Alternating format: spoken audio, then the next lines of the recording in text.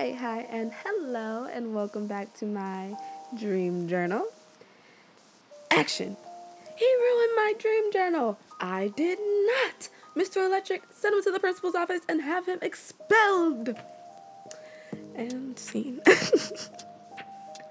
Today, I want to finish off this first half, this first season, first beginning of the Leveling Out show, and be a little bit chill. And I know that my intro did not give off that impression. Now that I have my YouTube channel, I will be posting all of these episodes on there. As I said before, I've already posted the first 5 episodes of the podcast up there, and after this one is released today, I will be posting the second half onto YouTube as well.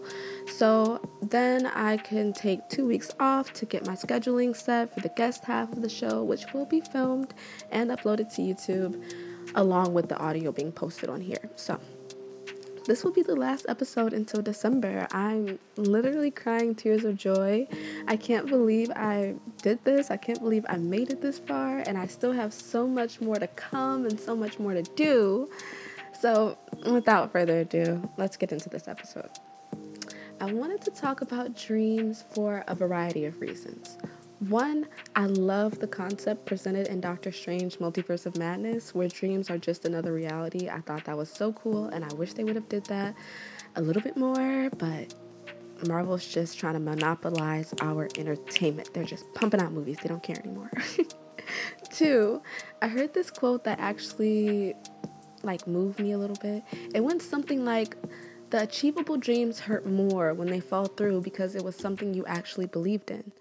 And it was definitely said way better than that, but I thought it was really poignant because a lot of the times we're not even shooting for the stars and we still get let down. And then 3, the spiritual connection that dreams have to our physical reality. The way that we interpret our dreams says a lot about us, and I wanted to get into all of that.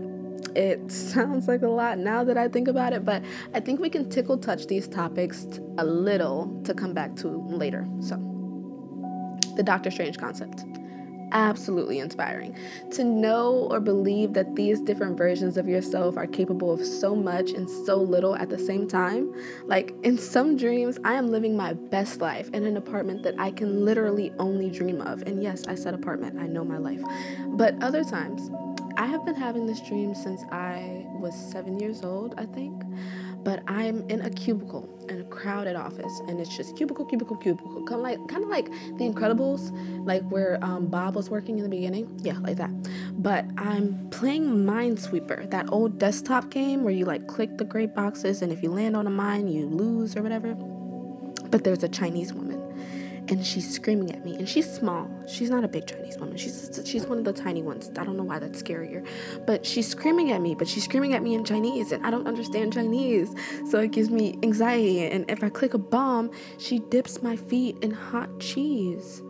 Like, there's a pot of hot cheese under my desk, and if I freaking click a bomb, she dips my feet. I'm still trying to figure out what that dream means. I don't know. But it goes to show how imaginative our minds are. To think of all these alternatives to the life that we're actually living. While we're thinking like this, let's tie spirituality into it all, yeah? So dreams can be interpreted in a multitude of different ways, and viewing them as an escape is one route, but another is just imagining the potential. I'm a conspiracy theorist. I believe that the world would not show us things that are not in some way possible, real, whatever. Besides dinosaurs. I don't completely believe in dinosaurs, and I don't believe in dinosaurs on a scientific level or a religious level. Why would God make dinosaurs and then kill them all? It didn't make any sense to me.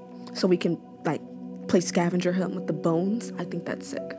So when we have these dreams of extravagant lifestyles or doing the things that we're consciously too scared to pursue, we are tapping into true potential. And I believe that when you wake up, you should document your dream and separate yourself from the life that you're living to align yourself with the one that you're dreaming of. When we experience so much of the same, and I know I've said this before, but that's all the universe knows to give us. So when you wake up and you reach for your phone like you always do, you're putting yourself back into the same vibration, the same alignment, whatever you were yesterday, when every day should be something new. even outside of dreaming. Like, wake up and do a cartwheel before you go take your morning shit. Like, instead of reaching for your phone, go sit outside for a few minutes in silence with yourself in the moment and realign yourself to experience so much more. Spirituality aside, but not aside at all, the act of living out these dreams, realigning yourself to this new reality, it's scary. It's daunting, doing new things and stepping outside your usual comfort zone. But it's the only way things are really going to change for you. It's like reverse hangman. Like, if you keep guessing and guessing on which path you want to take and which new thing you can do, not all of them will stick, but eventually you'll find every piece of your life, and that little stick man will hang for good. No more trying, no more figuring it out, because you have it. Even now, you have it. And when I say that, I mean time is not linear. It's not a number line that you can go back and forth on. It is a continuous plane that is playing out simultaneously. And if you know what you could have that you want, if you when you dream and you if you know you could have what you want in the quote-unquote future, then essentially you could have it now. You do have it now. There will never be a tomorrow or a yesterday. There is only now. 5 years from now, you will still be saying now. Time is not real, so it won't happen in 5 years. If you're waiting 5 years, it's going to happen now. Right now. Always. I believe it was Bo Burnham that said viewing time like this makes Annie's tomorrow, I love you, tomorrow. You're only, okay, I'm so sorry.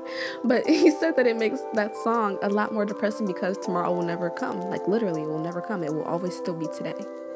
We won't get to tomorrow and say, hey, it's tomorrow.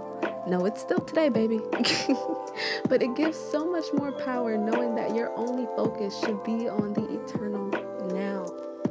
So, some things to keep in mind. You should really be keeping track of your dreams to show you potentialities, signs, to help with memory retention skills, all of that. If you can dream it, you can do it. I don't care if you're flying, turning into a car, in bed with Beyonce, you can do it. And you have to believe that or it'll never happen. Last thing, if you don't believe it, affirm it until you do. The brain is so easy to program and reprogram, and I don't mean that it'll happen in 2 hours, but I mean that it can be done with repetition. So for a little bit, my heart is breaking. I'm so sad, but I'm so excited to get everything planned out and come back with an even better season. So thank you guys so much for tuning in every week with me and supporting me as I get this ball rolling. Until next time, continue to hit me if you wanna by checking out any episodes you may have missed or just re-listening if you wanna. I'll see you guys in December.